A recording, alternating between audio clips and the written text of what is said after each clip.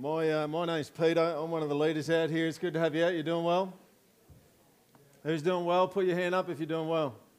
Okay, I'm going to read you a scripture that tells you how to do well. And this is not even in my notes. If you've got your Bibles there, can you go to Psalm 34? Psalm 34.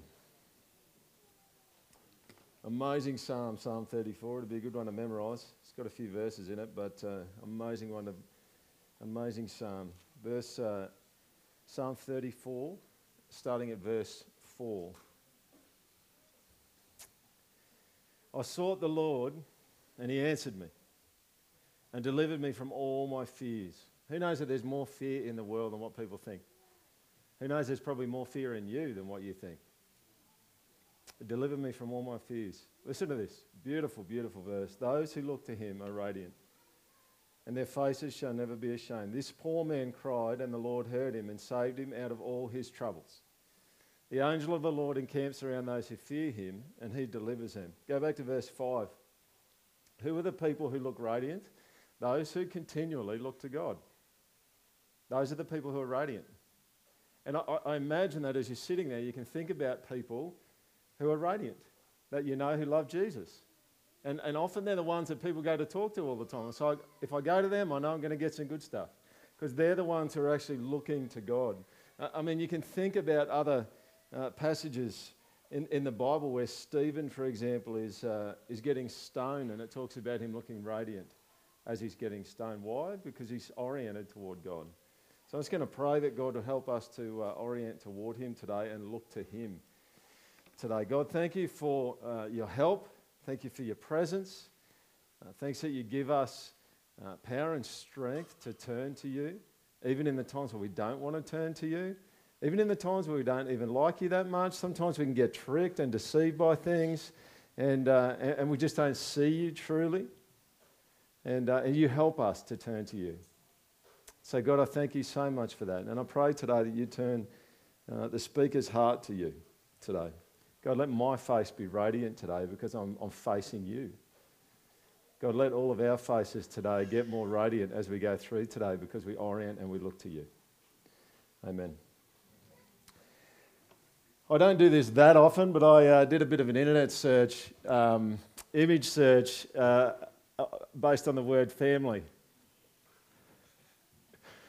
And if you just think about that for a minute, you just go, well, that's just going to be a mixed bag, isn't it? All right, and I'll tell you, it was a mixed bag. I got that one. The love of family is life's greatest blessing. To which some of you go, amen, that's true. And others go, I wish. Let's have a family gathering for the remaining family members who still speak to each other. Some of you go, yeah, that sounds a little bit more like it. It takes a strong man to accept somebody else's children and step up to the plate another man left on the table.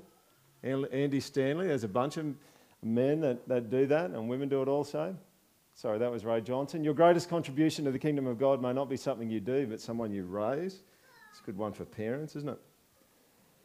Some of the most poisonous people come disguised as friends and family. So you're laughing because it's true. All right? Remember, as far as anyone knows, we're a nice, normal family. I did some research in the Australian Bureau of Statistics on households. Listen to a couple of these stats. In 2012-13, there were 8.9 million households in Australia. Just under 3/4 were family households.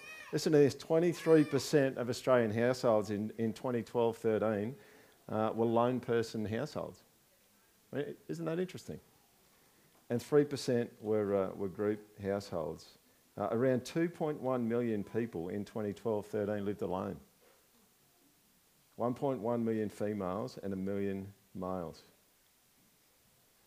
Of the 6.7 million families in Australia in 2012-13, 85% were couple families, 14% were one-parent families. I mean, just even think about that. You've got just over 900,000 families in 2012-13 that were single-parent families.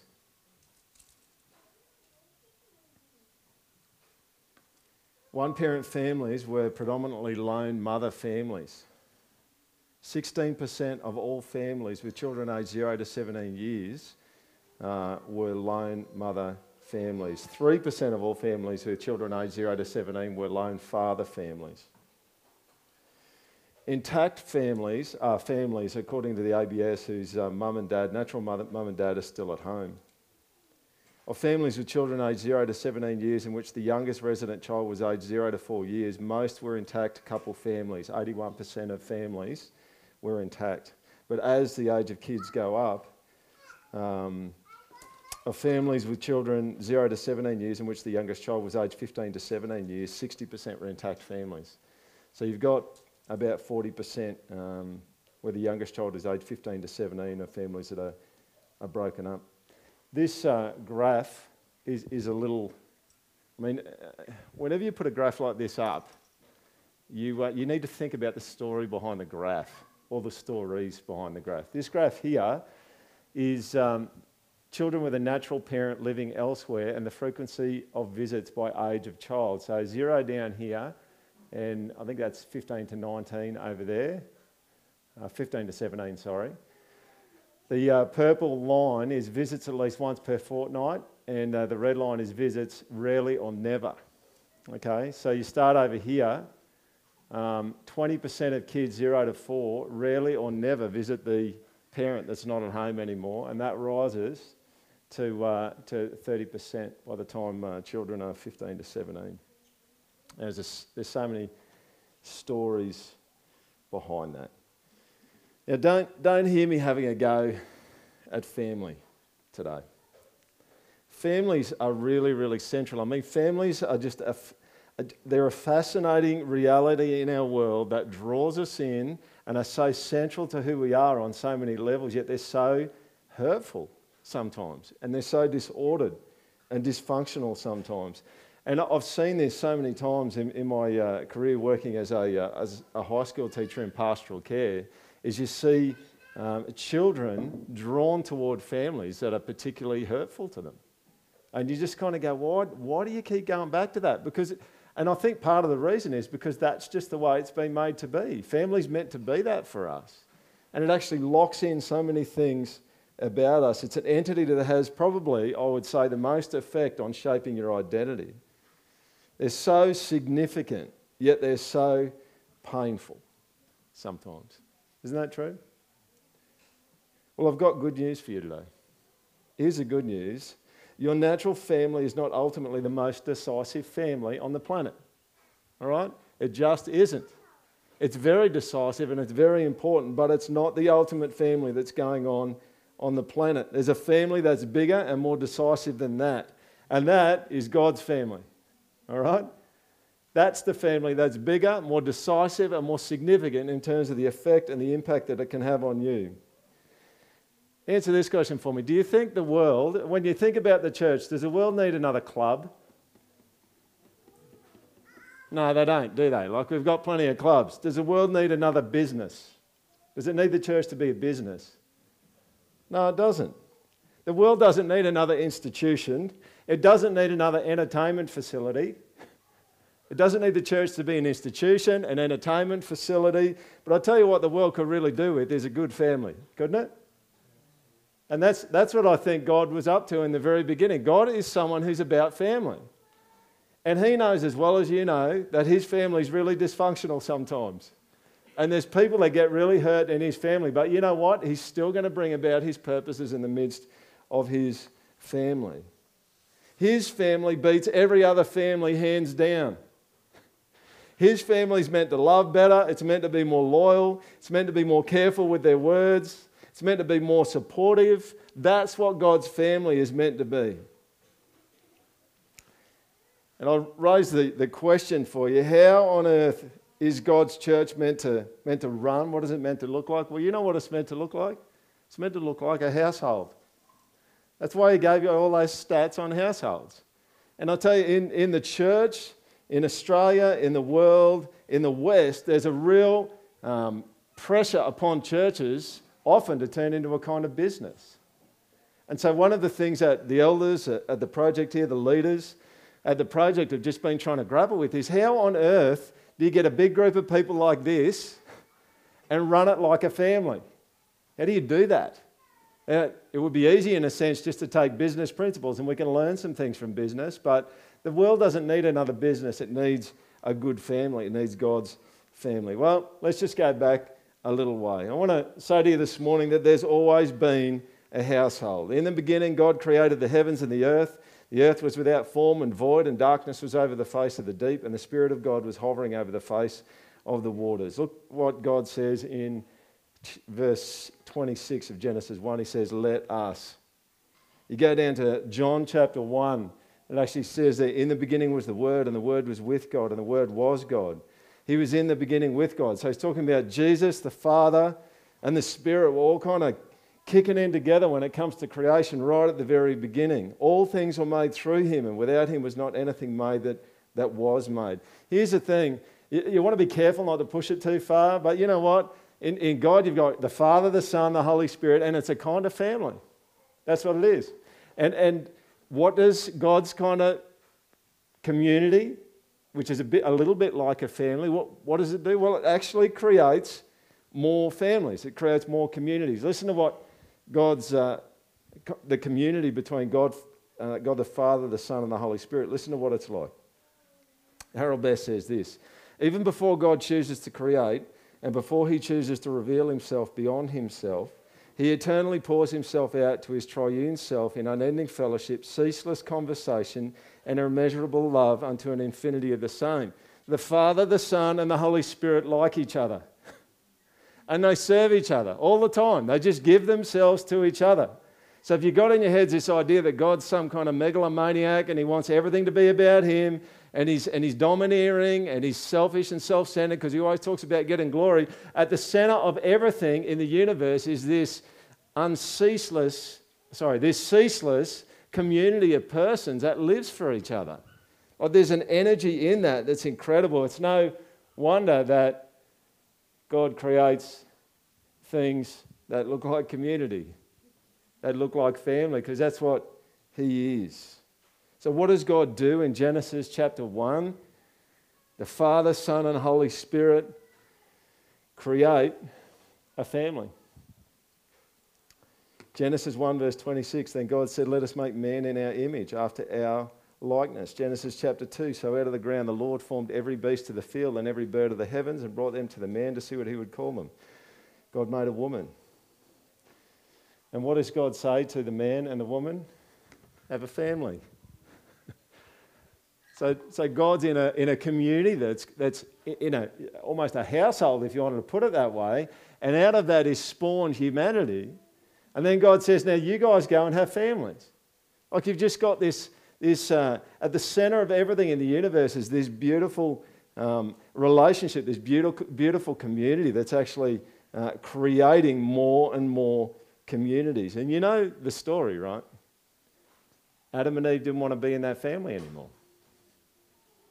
They said, no, well, we're all good.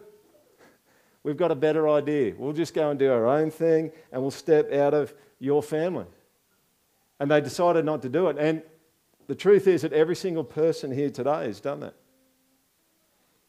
Every single person can go back to a time in their lives probably where they could actually say, yeah, there was a time where I didn't want to be in God's family. So what does God do? Well, in Genesis 22, you know what God does? God actually chooses Abraham. And what does he do? He kind of says, you're going to be my family. Israel's going to be my family.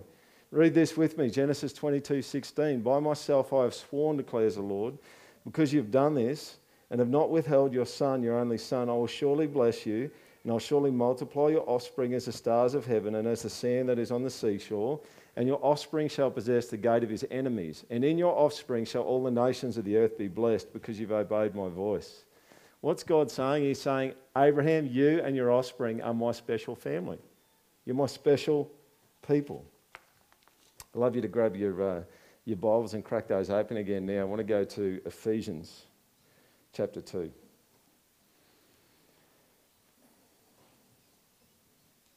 Ephesians 2. If you're unfamiliar with the Bible, it's all good. It just works like every other book. It's got a contents page at the start, the big numbers of the chapters, and the small numbers are the verses. See, God's family that he chose in Abraham turned out to be pretty problematic. Who knows from reading their Bible that God's family in Abraham is pretty dysfunctional? It is, right? So what does God do? Well, he's a good dad, right? That's the bottom line. He's a good dad. So what happens when things get messy and dysfunctional in God's family? Well, he doesn't throw his hands up and run away and desert his children, does he? He comes looking for them. That's the kind of dad that he is. He's a good father. Go down to verse 13 in Ephesians chapter 2. But now in Christ Jesus, you who were once far off have been brought near by the blood of Christ. For he himself is our peace, who has made us both one and has broken down in his flesh the dividing wall of hostility, by abolishing the law of commandments and ordinances, that he might create in himself one new man in place of the two, so making peace. And he might reconcile us, make peace between us and God in one body through the cross, thereby killing the hostility. And he came and preached peace to you who are far off, and peace to those who are near. For through him we both have access in one spirit to the Father. And this is the section that we're up to today. So then,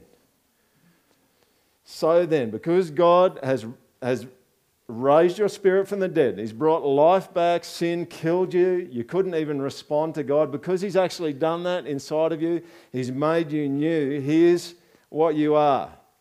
You're no longer strangers and aliens, but you are fellow citizens with the saints and members of the what? The household of God, a term that Paul's particularly fond of. Built on the foundation of the apostles and prophets, Christ Jesus himself being the cornerstone, in whom the whole structure being joined together grows into a holy temple in the Lord. In him you also are being built together into a dwelling place for God by the Spirit. This is what's happened. Let me tell you what Paul, who wrote the book of Ephesians under the inspiration of the Holy Spirit, here's what he's saying. You were dead, God brought you to life, and when he brought you to life, he recreated you and made you part of his family. You're adopted into his family. Imagine having a good father who never does anything wrong. Imagine that. Let's just stop there. Imagine having a dad that never does anything wrong. Imagine having a dad that always supports you. He is always measured.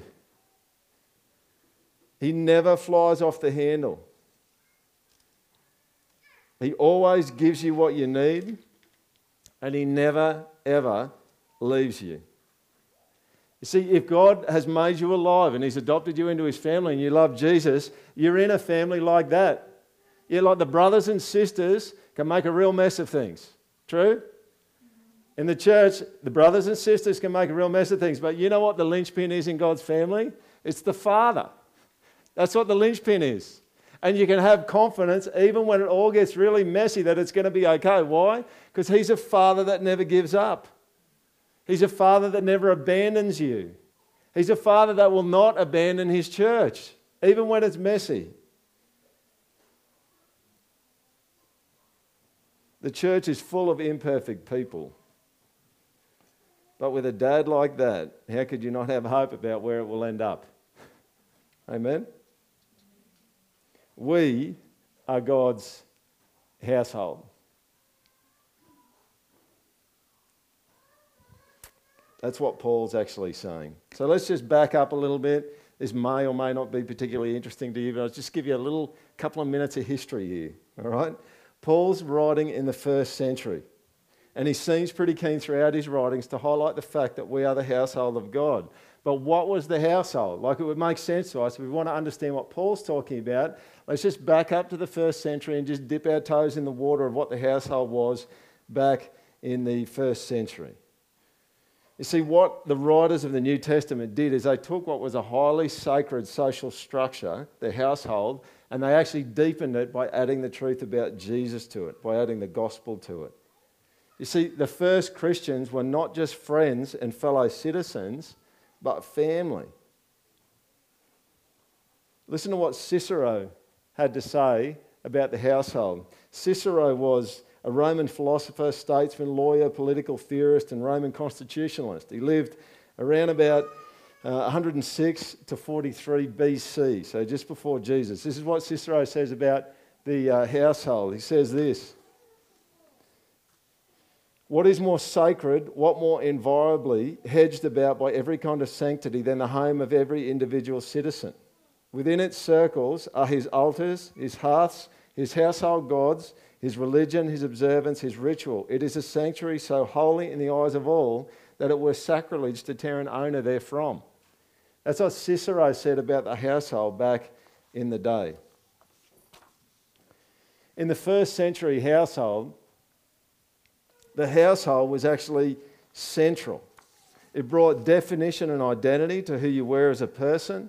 In the household, there was refuge, protection, identity, security, and a sense of belonging.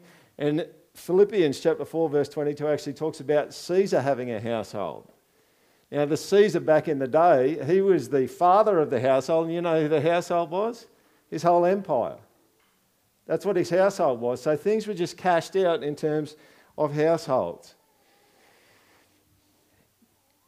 P.H. Towner says this about households in the New Testament. The household consisted of members of the immediate family and typically extended to include slaves, freedmen, servants and labourers, and sometimes even business associates and tenants. In principle, the household of the Lord had full authority over the members of the household. He also had obligations and some legal responsibilities to them. But the cohesiveness of the unit depended more upon the sense of loyalty to the household, which stemmed more directly from common economic, social, psychological and religious factors. The household provided members with a sense of security and identity that the larger political and social structures were unable to give. Now, you can answer this one out loud if you want, where did the new church meet predominantly? In people's houses. Okay? So here's the take-home bit just at this point in time from the history that we've just looked at, right? If you're a family, it makes sense to meet where families meet. In homes. Now, it's good. Sometimes in a gathering this size, we could do some community. But I'll just tell you, from the very beginning of the project, doing community with a group of 200 people has never really been on our agenda because it's really awkward to do it. And it doesn't actually work that well. Often, I've been to churches where the announcement section goes for about 40 minutes, all right? Because they're trying to do community. And they kind of do pretty well, and we could probably warm up a little bit in terms of doing community stuff here, but I'm just saying a group this size is not ideal for actually doing community and doing family. And the New Testament Christians, they would actually meet in the temple and the synagogue. They met there for teaching, evangelism and debate. They did get together in the temple, all right? But do you know what? They spent probably as much time, if not more, in houses because it defined and it identified who God's people were. It was a guide for behaviour and people's roles in the church. If you actually go to a bunch of sections in Paul's writings, you know what he actually describes, and he does this in Ephesians chapter 5, I think it is. He actually goes through household codes. Yeah, you remember those bits in the scriptures where it says, and fathers, this is what you need to do. And mothers, this is what you need to do. And husbands, you need to do this. And children, you need to do this. You know what that is? That's actually household code kind of instruction. It's like God saying to you, here's how I want my family to operate. Dads, you need to do this. And mums, you need to do this. Kids, you need to do this. Slaves, you need to do this. And it's a well-known reality that Paul's actually going through a household code in those sections. Now, I want to show you something else. Actually, we should just look at that last scripture there, Acts 5, verse 42. And every day in the temple and from house to house, the early Christians did not cease teaching and preaching that Jesus was the Christ. Why? Because they were trying to persuade the Jews. They were still kind of connected in there at some level in the temple and the synagogues, but they were family, so we're going to do it in houses. Now, there's obvious, maybe I should just pause for a moment. And I don't mean to be confrontational in asking this, but it's appropriate for us at this point to just go, how much are we operating like a family at the project? How much are you operating like a family? Like, are you meeting up with people in homes? You think about what a functional family might be. Is that what we are? Because you know what?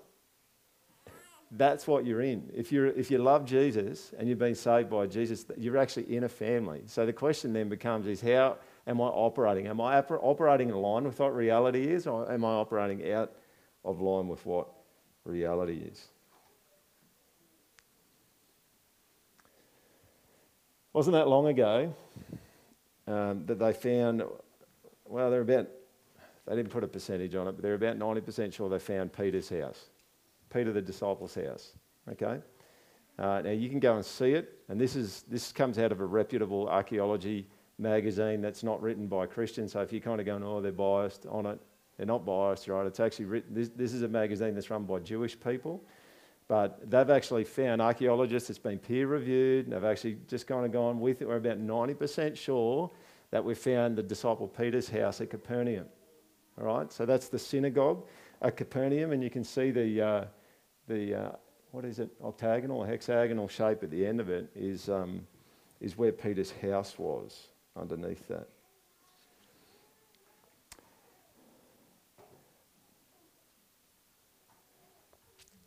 Now, why is this significant? Well, part of the reason this is significant is you just need to know that Peter was a real person, and Jesus used to go to Peter's place. So what you're actually looking at is a place on the face of this planet where Jesus used to hang out.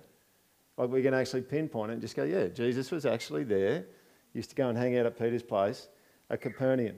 All right, and there's some close-ups of the archaeological site. That's an artist kind of rendering of the house that they found. Like, this is just legit. Legit. I'll just tell you this, it'll sound really corny, and it may have nothing to do with Peter, but they did find a fishing hook in there, which is just, I mean, it's just interesting, but it's like 2,000 years ago, so anyone could have stuck that sucker in there. That was the house. That was the roughly the floor plan of the house. All right. So the New Testament people, they met in houses. I mean, you imagine just gathering together in here. I mean, there were some bigger houses that might have been able to fit 100 people in, but probably not too many people would have had a house big enough for all of us. Why were they meeting there? Because they were a family. They were God's household. That's what you did. You met in a place that reflected who you were.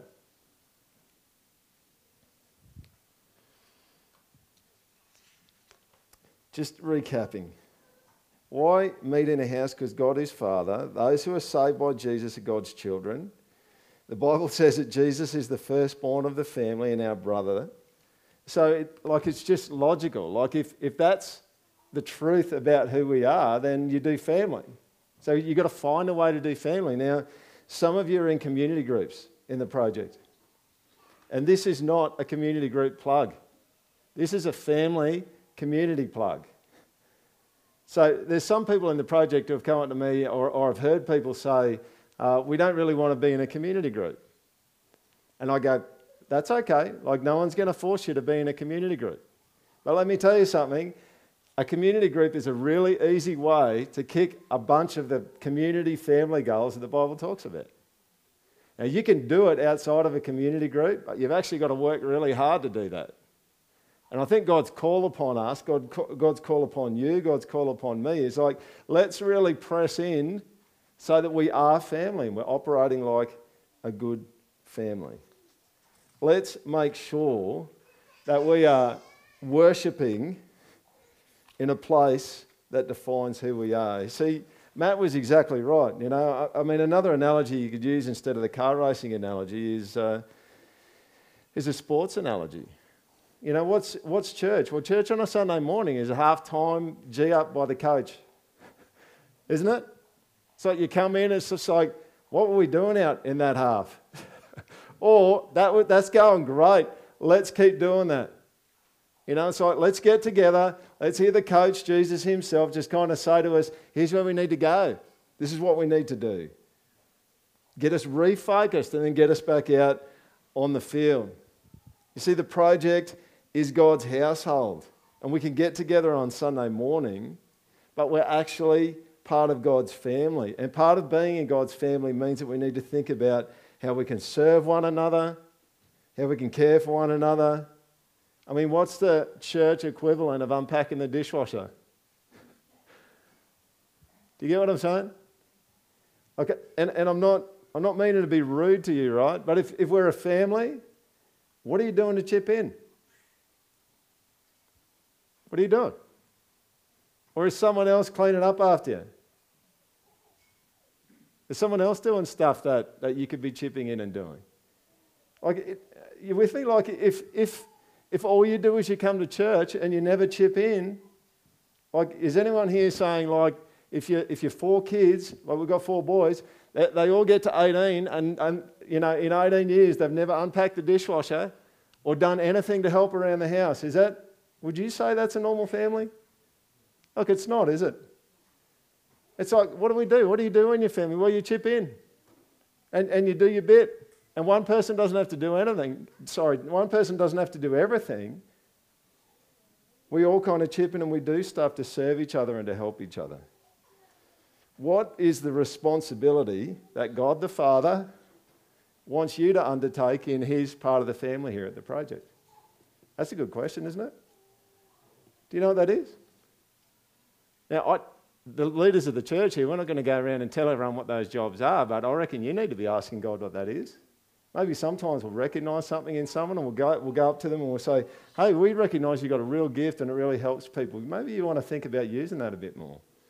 We're not going to lob something on someone, but we think it's like, okay, we're all the kids. Let's find out from Dad what he wants us to do. Because he'll have a job for you to do. He'll have something that he wants you to throw in. He'll have some way that he wants you to contribute to the identity, the belonging, the protection that actually happens in the church here. What am I saying?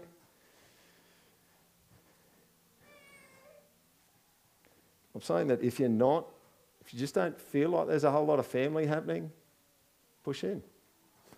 That's what I'm saying, push in. Don't be passive about it. Ask the Father. Where would he have you push in? Where would he have you chip in? Where would he have you serve other people? All right, let's finish with this. I'm going to play a word association game. You ready for this? You know how this works? I say a word and all of you have got to say out loud the first word that comes into your mind. Is everyone cool with this? And you need to say it loud enough so the person next to you could hear. Are you ready? Some of you going, I don't know whether I am. Well, I'll give you some easy ones to get you started. Here's the first one. You ready? This is a test drive. Pen. Yeah, good. See, you guys are good. Some of you going, okay, I'm okay. He's not going to get too messy. Potato. Otter. School. Church. All right. I haven't got a clue what anyone's saying. I'm waiting for some Holy Spirit kind of interpretation of what's going on here. But let's switch it around and play a word disassociation game. All right? So now, instead of thinking of the first thing that comes to mind, you have to think of the thing that's the furthest removed from what I'm going to say and say that. And you've got like a second. So some of you are going to sit there for 30 seconds going, I think I've got it. Are you ready? Cat. Remember the furthest thing away, the furthest opposite. Donald Trump. Peter Sondergaard, thank you. That's lovely. Book. Oh, you're a bit slow on that. Are you all right? Book. Space shuttle. You're turning into a rabble, all right? That's what's happening. Here's the last one, individualism. What if everyone at that point said church? What if the opposite extreme from individualism wasn't whatever we said, but it was actually church? You want to be part of that one, wouldn't you? If that's what our perception was, you want to be part of that one. And that's exactly what Paul's done, you know. He's just started it Ephesians chapter 2, and he's gone through and he's talked about you, and he's talked about how God has brought life to you. And then he kicks straight in the last couple of weeks, he's kicked straight into talking not just about you anymore, but he's talking about community. And he's talking about the people that you're part of. You are God's household. You're his family. So when we act like it, how great is that? Isn't it? When we don't, God help us to act like it. And he will. He will. Why don't you pray with me, and then we're just going to transition to the baptisms.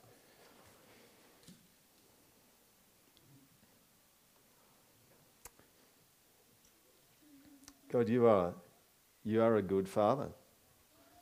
And for some of us, God,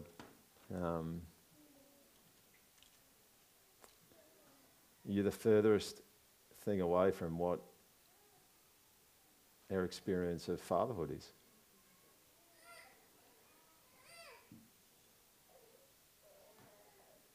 But God, that it doesn't seem to stop you. You don't change your title so that you get away from brand damage. But you actually move toward us, and you keep moving toward us, and you keep helping us, and you keep overseeing your family, and you keep working in your family to show what a real father is like. So God, I pray for all of the dads here, including myself. God, would you help us to learn what it's like to be a good dad from you? The one who never gives up, the one who never flies off the handle, the loyal one, the one who is always with his children. And God, as we think and just ponder what it's like to be a member of your household, God, would you strengthen our engagement with it? Would you help us to press into it, God, not away from it? God, would you show us what our roles are, our responsibilities are in your little part of your family here? And God, as you do that, God, I pray that you just stir up more and more our love for each other, and that as people see our love for each other, people would be won to you and would be persuaded about you and the truth of what you've done for us and how you've saved us and how you've transformed our lives. God, let there be more love in this place than people see anywhere.